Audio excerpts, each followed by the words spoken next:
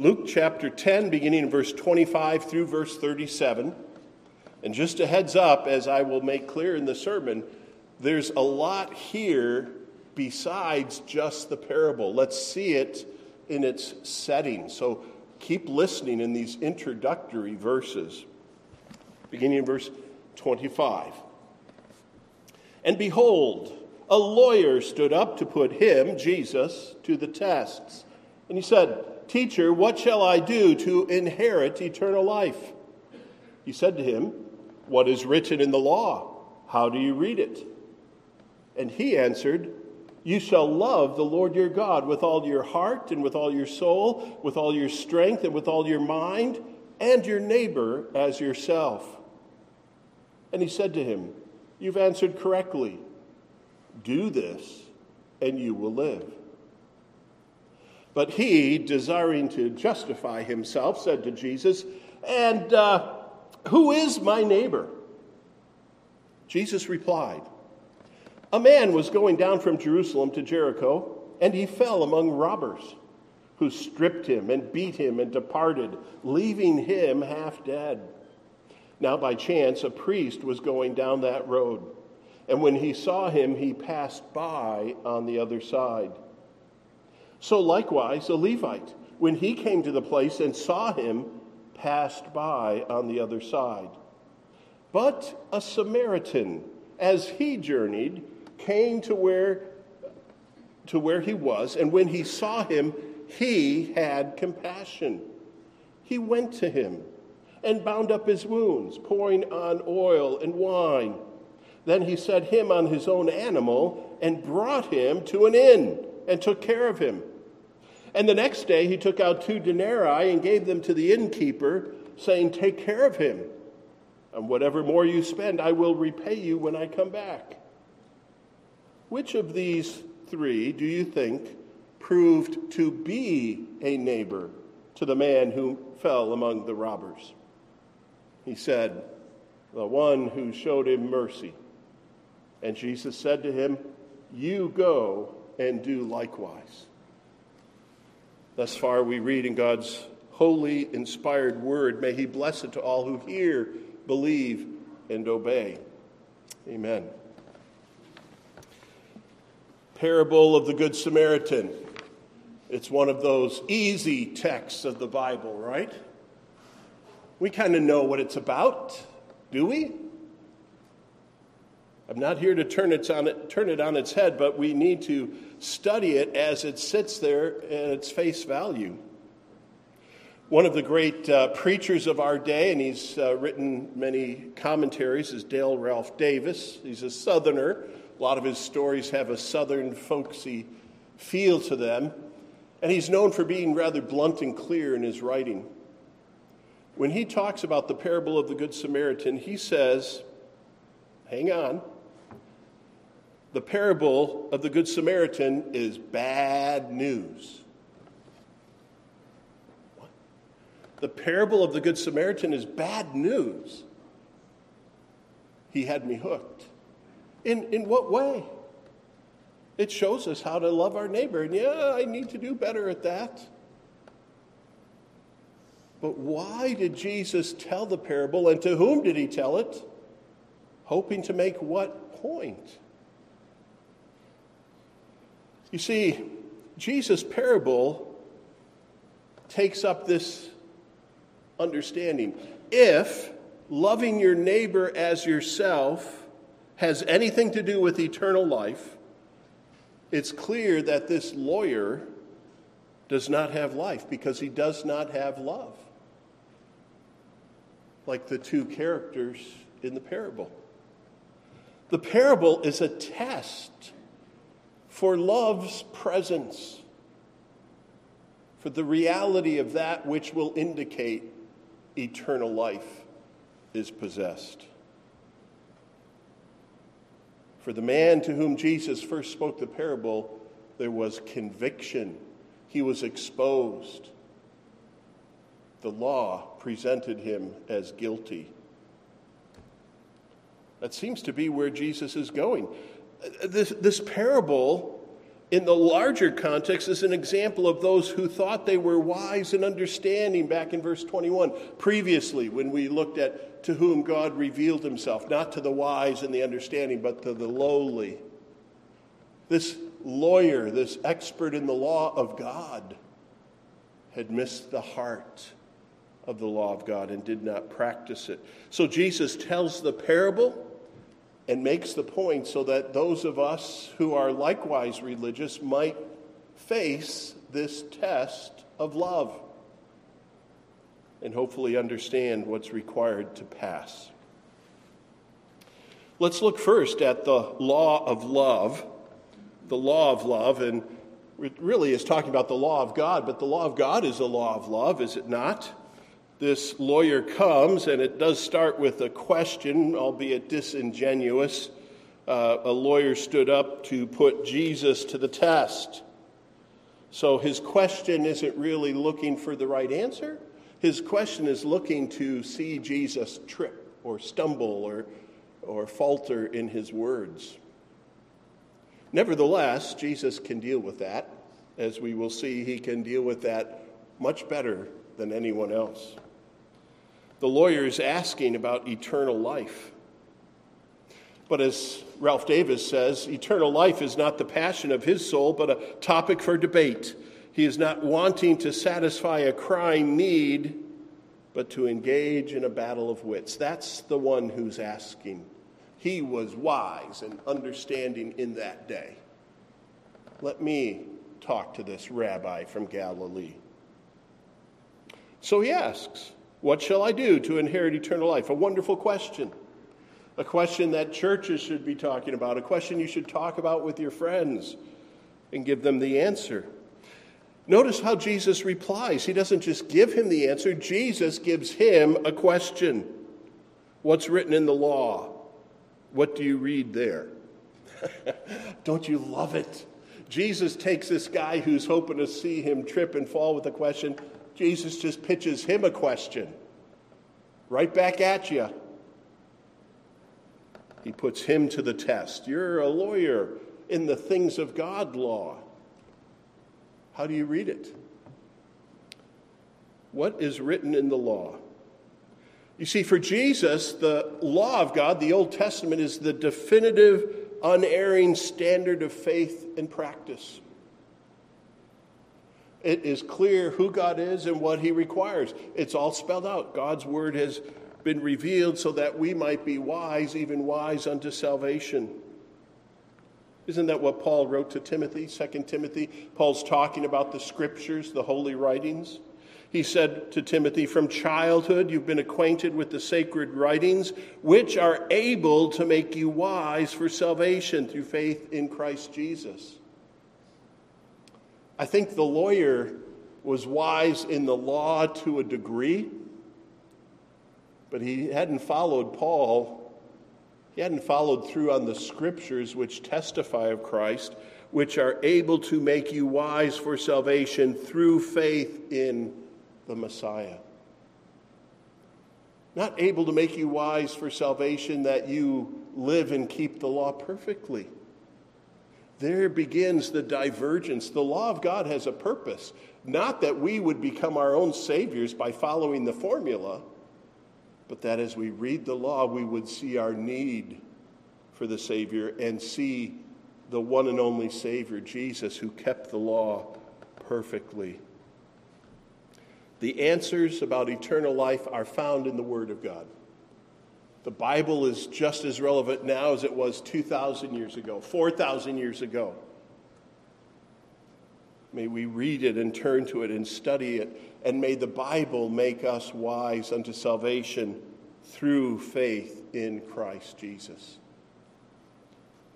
But it's interesting how it brings us to faith. The Puritans talked about the law and the gospel as revealed in the Bible like a needle and thread. The law of God is like the needle that pierces and penetrates underneath our superficial religiousness. It penetrates and brings conviction, but the thread it draws is the gospel of grace and forgiveness in Christ. The Bible does both. The law of God and the grace of God, they work together as we will see yet today. So the answers are in God's word. What does the lawyer answer? What does he know about the word? Just a quick heads up, he gets it right. He gets it right. He knows the answers. He knows what the Bible says, as do many listening to this sermon. He knows the correct answer. He quotes two Old Testament passages and just conflates them into the common answer about the two great commandments, the biggest commandments. And they both have to do with love. From Deuteronomy 6, he draws. First, Deuteronomy 6, verses 4, 5, and 6. Hear, O Israel, the Lord our God, the Lord is one. You shall love the Lord your God with all your heart, and with all your soul, with all your might. And these words that I command to you today shall be on your heart. And that's what he begins with. You shall love the Lord your God. He doesn't mention that it's supposed to be on your heart. Then he moves on to the second great commandment, which is found in a couple of places, very clearly in Leviticus 19, verse 18. Leviticus 19:18, you shall not take vengeance or bear a grudge against the sons of your own people, but you shall love your neighbor as yourself. I am the Lord. Perhaps the lawyer had been present when Jesus said that the greatest commandment in the law, out of all 700 commands in the Old Testament, Jesus said, love for God first. And the second is like it, love your neighbor as yourself. Jesus knew the law. This lawyer knows the law and gives the correct answer, as Jesus affirms. Verse 28, he said to him, you have answered correctly. Do this and you will live. Is Jesus saying that by keeping the law, you're going to save yourself? Do this and live. Let's understand what he's saying. When he says do this, it's present tense. It means you have to do it all the time.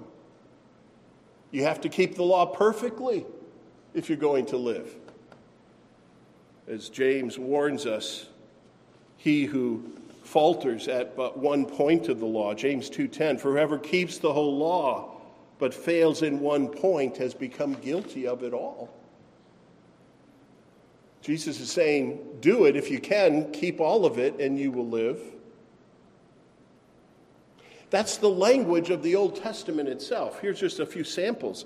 Earlier in Leviticus chapter 18, verse 5, and Leviticus, again, a lot of laws about holiness and cleanliness and purity. Leviticus 18:5, you shall therefore keep my statutes and my rules. If a person does them, he shall live by them. I am the Lord. If you haven't broken a single commandment, you're fine. You're good to go. The prophets as well, Ezekiel 20, verse 11. I gave them my statutes and made known to them my rules, by which if a person does them, he shall live. If you are a sinless person, you have nothing to worry about. You see, the significance is that present tense of the simple verb to do. You're not just, oh yeah, I loved my neighbor that one time when they really needed some help. No, you need to continue to do this in order to live. You see, we need to understand the vital challenge here, the role of the law. The law shows us what is good and right and what will lead to life, but it also shows us that the soul that sins shall die. And if we miss but one point, we become a sinner. As James says, we're guilty of it all. If you have your Bibles, turn with me to Romans chapter 7. We have to pause and look at this important text. The book of Romans is a wonderful book to study for the doctrine of our salvation. It talks about sin in the first few chapters. It talks about faith like Abraham in chapter 4. It talks about the fruits of salvation in chapters 5 and 6. Romans chapter 7, you may not have read recently, talks about the struggles of the Christian life. And in the midst of Romans 7, we'll begin in verse 7, Paul writes about how the law of God, the word of God, continually makes him feel guilty because it tells him what he should be doing and he's not able to do it. Let's see how Paul, a master of the law of God, inspired by God, what he says, just this whole paragraph, Romans 7, verses 7 to 12. What then shall we say? That the law is sin? By no means. Yet, if it had not been for the law, I would not have known sin. For I would not have known what it is to covet if the law had not said, you shall not covet. But sin, seizing an opportunity through the commandment, produced in me all kinds of covetousness. Apart from the law, sin lies dead. I once was alive apart from the law, but when the commandment came, sin came alive and I died. The very commandment that promised life, we know what that means now, right? We just surveyed that. Do this and live. The very commandment that promised life proved to be death to me. For sin, seizing an opportunity through the commandment, deceived me, and through it killed me. So the law is holy, and the commandment is holy and righteous and good.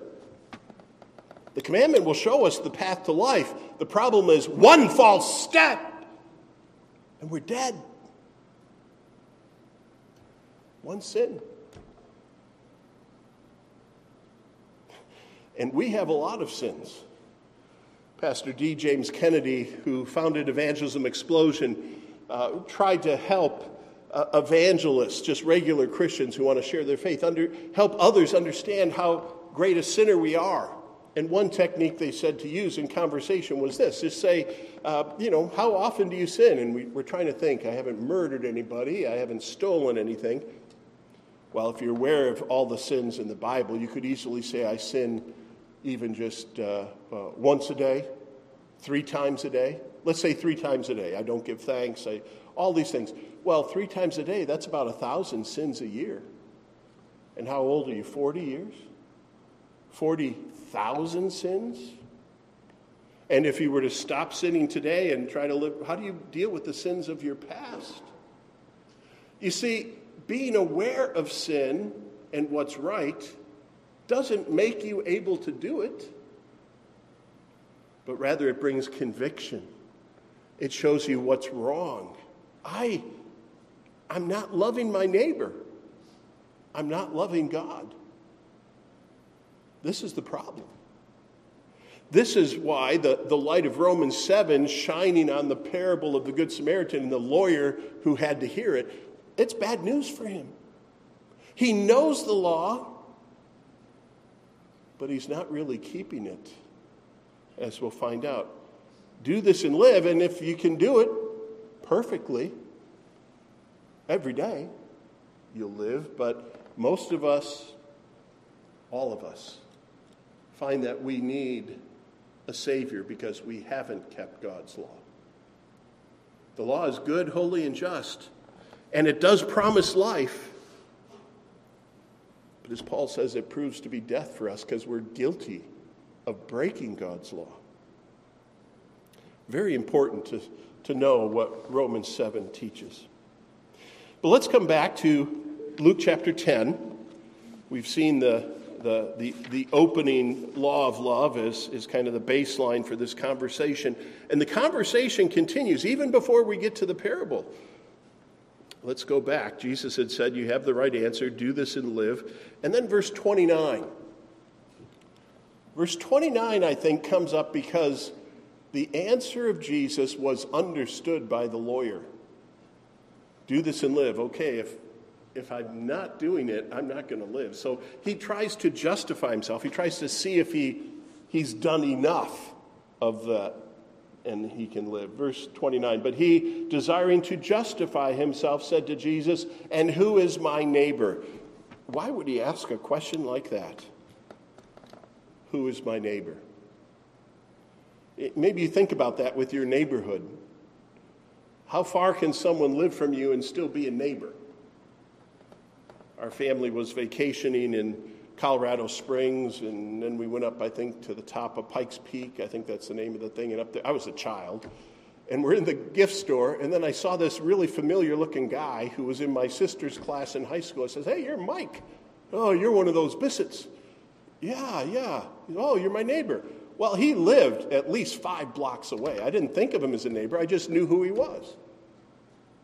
The lawyer here is asking who's my neighbor because he wants to set some kind of limit.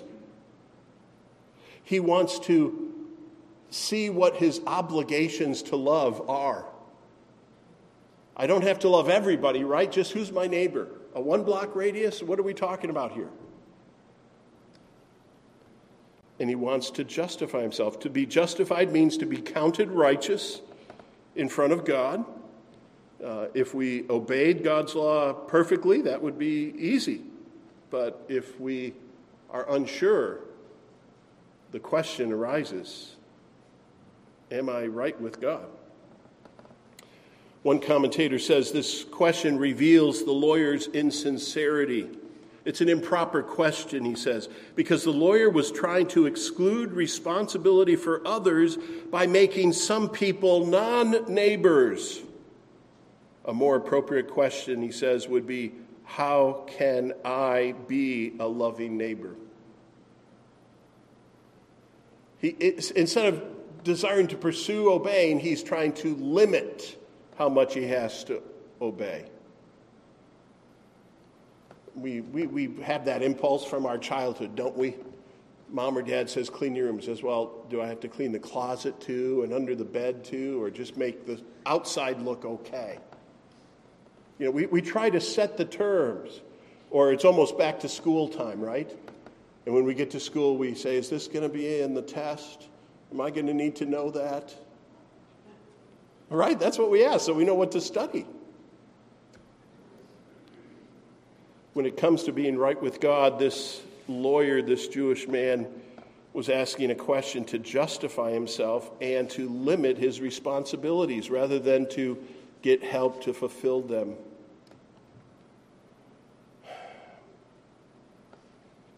I can almost see Jesus shaking his head at that. The law shows you what to do, man. Pursue it. Don't try to rein it in. It's like people who say, oh, I've never murdered anyone.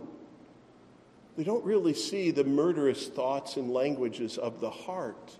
That those things are bound up in God's law. Doesn't Jesus teach that in the Sermon on the Mount? I've never committed adultery. Well, you've had that same lust in your heart. We can't make ourselves sinless by redrawing the boundaries. This lawyer was concerned about the role of love and the extent of it. It brings to mind what the Apostle Paul writes in 1 Corinthians 13. Let's take another brief sidetrack to 1 Corinthians 13, sometimes called the love chapter of the Bible, right? No one's getting married here today, but we can still read it. It's in the Bible. And actually, we're not going to read the list about love. We're going to read the preface. Because it's possible to be religious without love. This lawyer probably was a straight-A student at the Torah school. He probably had the 10 Commandments and more memorized. He probably was clean in his deportment, married with 2 kids and a picket fence. But externally, it's possible to be outwardly righteous without love. That's what Paul does. He tries to crack through our preconceptions and our facades as he begins 1 Corinthians 13. Let's read verse 1. If I speak in the tongues of men and angels. Wow, you could do that? If I speak in the tongues of men and angels but have not love, I'm a noisy gong or a clanging cymbal. And if I have prophetic powers and understand all mysteries and all knowledge, and if I have all faith so as to remove mountains, but have not love, I'm nothing. Wow. In verse 3, if I give away all I have, and if I deliver up my body to be burned, but have not love, I gain nothing. That's what God's word teaches us. Your religious resume, your performance, your externals, your facade, without the heart, is nothing. Nothing.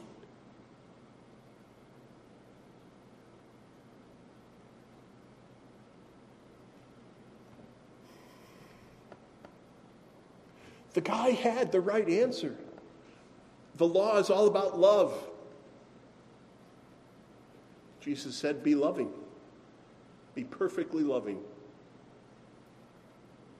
And he tried to redraw the boundaries. It seems this lawyer could have fit into this category, having religion without love. Because we know in the parable that's about to come, Jesus describes two unloving religious leaders. And he should see himself there. Before we move on from the question of love, we should ask, if love is so vital, how do we become loving as we should be? How do we accomplish what God's law requires of us? The Old Testament itself is as clear as the New. In order to do the law of God, you need a new heart. One of the clearest expressions of this is found in Jeremiah 31. If these verses don't ring a bell, turn to Jeremiah 31 and underline them. Jeremiah 31, verses 33 and 34. For this is the covenant that I will make with the house of Israel. He's talking about the new covenant, Jesus' time. This is the covenant I will make with the house of Israel after those days, declares the Lord. I will put my law within them, and I will write it on their hearts. I will be their God, and they shall be my people. And no longer shall each one teach his neighbor and each his brother, saying, know the Lord, for they shall all know me, from the least of them to the greatest, declares the Lord. For I will forgive their iniquity, and I will remember their sin no more. They get this new heart. Or as Ezekiel says it, yes, Ezekiel 36, verse 26, I will give you a new heart, and a new spirit I will put within you. And I will remove the heart of stone from your flesh and give you a heart of flesh. Ezekiel 36, 26.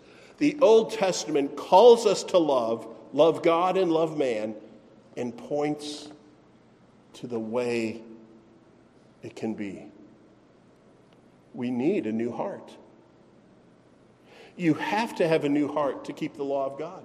Otherwise, you'll just be pretending, striving without the inner strength. God looks on the heart. And to help make this clear, Jesus told a parable. So let's get to the parable now, which we all are well familiar with. And I'm not going to break down what the wine means and the 2 denarii and do allegorizing. That's not why we have the scriptures. Parables typically have one point that they illustrate very clearly. Let's look at the parable of love. Or maybe it's a parable of lovelessness. This man had tried to justify himself and asked, who is my neighbor? Jesus replied, verse 30, a man was going down from Jerusalem to Jericho, and he fell among robbers who stripped him and beat him and departed, leaving him half dead. Now by chance a priest was going down that road, and when he saw him, he passed by on the other side. So likewise a Levite, when he came to the place and saw him, passed by on the other side. But a Samaritan, as he journeyed, came to where he was, and when he saw him, he had compassion. He went to him, bound up his wounds, pouring on oil and wine. Then he set him on his own animal and brought him to an inn and took care of him. And the next day he took out 2 denarii and gave them to the innkeeper, saying, take care of him. And whatever more you spend, I will repay when I come back. What a beautiful parable. No one in the history of humanity could teach like Jesus. There's a neighbor in need. We don't know who this man was, whether he was foolishly taking a trip, maybe at night, or maybe he was carrying his money bag so everybody could. We don't know. That's not important. He was victimized and he's in need. It's on the Jericho road from Jerusalem down to Jericho, which is towards the sea. It would be downhill from the Judean hills going down. And it was a road that was famous for its dangers and its robbers. No surprise there. Nobody's shocked at the fact that some guy got mugged. He's robbed, stripped, beaten, half dead. So he was still alive, which only brings a little bit more guilt to the two Jewish professionals that come along. Notice how Jesus quickly gets to those who come, and he's going to show who has love and who doesn't. The first is a priest. The second is a Levite. These are significant religious people of the day. Priest, you might think of in terms of a pastor or someone famous. A priest technically was a descendant of Aaron. Among all the Levites, they would be involved in the temple service in a very special way. A Levite was from the tribe of Levi, but not necessarily the house of Aaron. So he would be a helper. He'd be like the assistant. He'd be involved in the temple. And interestingly enough, if we pay attention, they're both going down from Jerusalem to Jericho. What does that tell us? It tells us that they're off duty. Their shift was over, which could be like a week or a season of time, and then they go back to their home. So they're going down the road. They're off duty. They don't have to go right back to the temple. And their concerns, if you knew the priests and the Levites and the Pharisees' mindset, anybody could be a Pharisee, someone who had strict compulsions about the law and keeping it.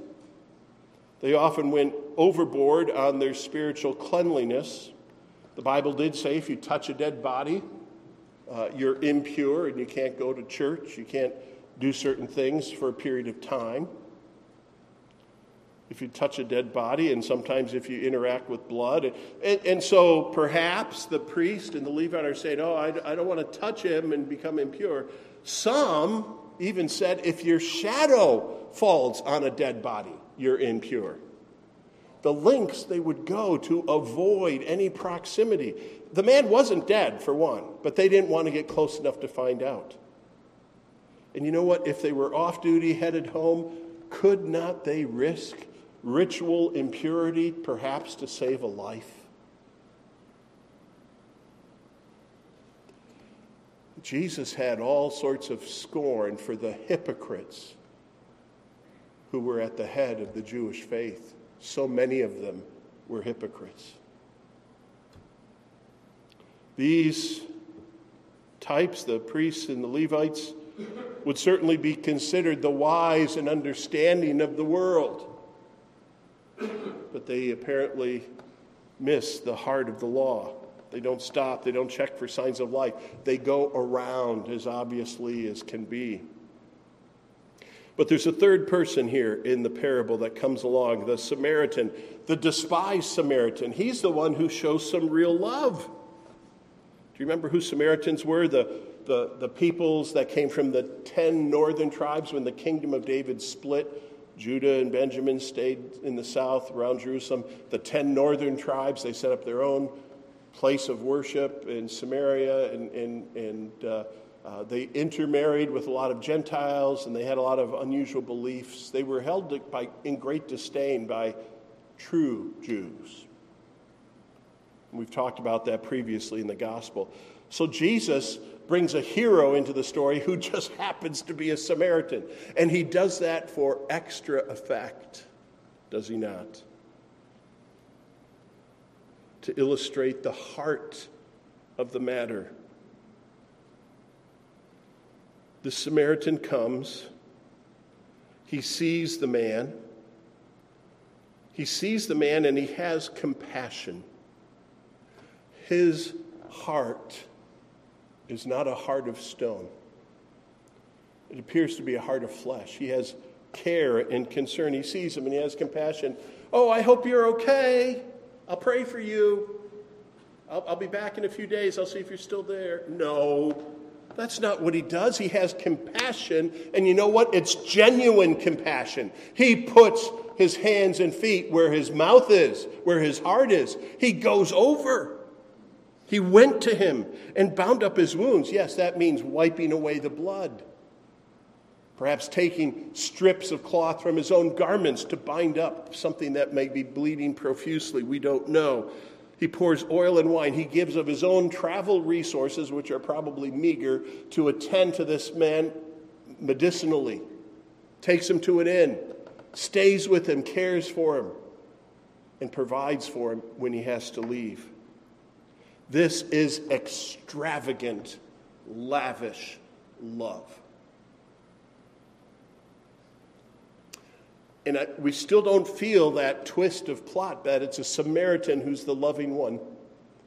Maybe we need to convert it to a different category. In seminary, my New Testament professor, Dr. Bob Stein, said, can you imagine a Nazi, someone in the SS, when he was traveling and he found a Jewish person by the side of the road who was injured, and the Nazi helps the Jew. It's just a category we don't think of. Or modern times, since many don't remember World War II, young people, the Gulf War. Can you imagine an Iraqi, a Muslim, finding an American soldier who's wounded and caring for him? It's really unusual. But it's a clear illustration of the presence of real love. And again, the parable is but a picture that makes a point. And what's the point here? The despised Samaritan has real love. It's not the hearers of the Word of God that are justified. It's not those who know the Word of God that are justified. Those who believe and do the Word of God that are justified. This despised Samaritan is actually a picture of Christ's love. He comes and loves extravagantly, doing for us what we could not do for ourselves. The good news of Christianity, as many know from John 3:16, is all about love. It starts in love. For God so loved the world in its rebellion and its sin, its brokenness, its defiance, its rebellion, its idolatry. We don't need you, God. Thanks for nothing. God so loved the world that he sent his only begotten Son. Jesus came full of grace and truth. Jesus had great compassion.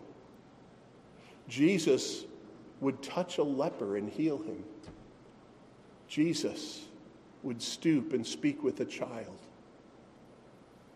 Jesus does for us what we could not do for ourselves, showing us divine love, changing us, forgiving us, cleansing us, and then empowering us to love others. As the parable ended, there was this additional line that Jesus spoke, verse 36. Which of these three do you think, he says this to the lawyer, which of these three do you think proved to be a neighbor to the man who fell among the robbers? That's a different question. The first question was, who are my neighbors? So I know for my checklist. Jesus says, no. What's in your heart? What are you willing to be? Which one proved to be a neighbor to the man who fell among robbers?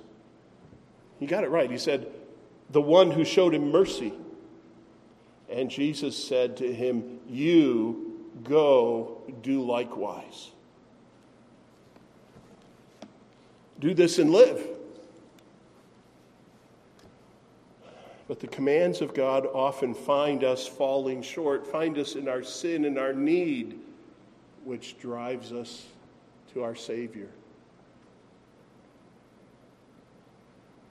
The law of God shows us our sin. The law of God shows us our Savior, the sinless one. And when we become converted, then Jesus sends us back to the law. This is the way you should live, and you can do it now. because I've given you a new heart. If this man did not receive a new heart, he could not go and do likewise. Let's wrap up with a few exhortations. I've got 3 and a PS, so keep listening for the PS. 3, be clear. Love is at the heart of Christianity. Christianity is not just a list of do's and don'ts. There are plenty of do's and don'ts. God has opinions. Thou shalt not. Thou shalt. Pretty clear. But beneath it all is our love for God and our love for our neighbor as ourselves. Love is at the heart of Christianity. Love is at the heart of our Savior's work for us. So if you limit your understanding of Christianity and what does it take to inherit eternal life by carrying a Bible, going through the motions without a heart, this parable is bad news for you.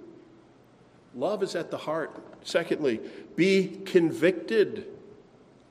Be convicted. No one is saved by external works of the law.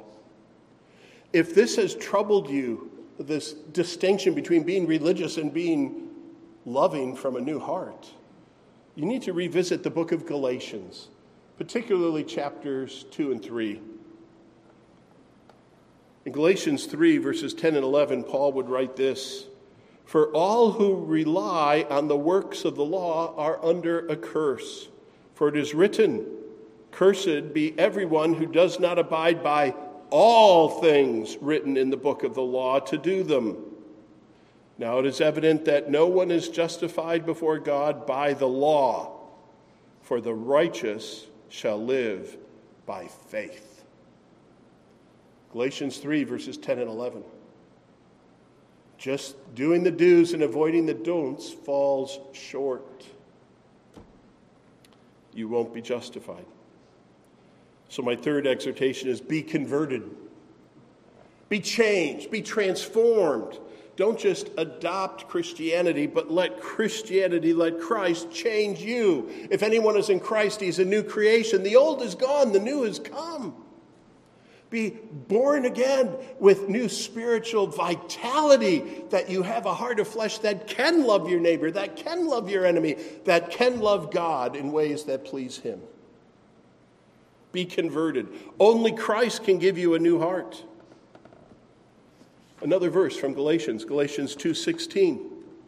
"For we know that a person is not justified by works of the law, but through faith in Christ Jesus. So we also have believed in Christ Jesus in order to be justified by faith in Christ and not by works of the law. Because by works of the law, no one will be justified." It's not enough just to say not that way. The Bible tells us this way. Faith in Christ. Come to him. Let him transform you, make you new, wipe away your sin, and put a love for God and holiness and for your neighbor in your heart. Be clear about love. Be convicted about the limit of religion. And be converted. Come to Christ. Let him change you. And here's the PS. If you are new in Christ, go and do likewise. Be loving. This is the way. Let's pray. Heavenly Father, we thank you for this familiar parable and for its power as your word speaks to us afresh and strips away our presumptions that we can do all these things and be justified. Father, your word shows us our need for a Savior and then shows us the path we should follow. Father, may we come to Christ. May we live in Christ, and in Christ may we love others rightly. Oh, Father, straighten out those here who need this straightening out. Take the religious and make them right with you. Put in our hearts a heart of flesh. Write your law within. So it is our passion, not just a curiosity to justify ourselves. My hope is based on nothing less than Jesus' blood and righteousness. I dare not trust the sweetest frame, but wholly lean on Jesus' name. Father, thank you. Help us. In Jesus' name we pray. Amen. Amen.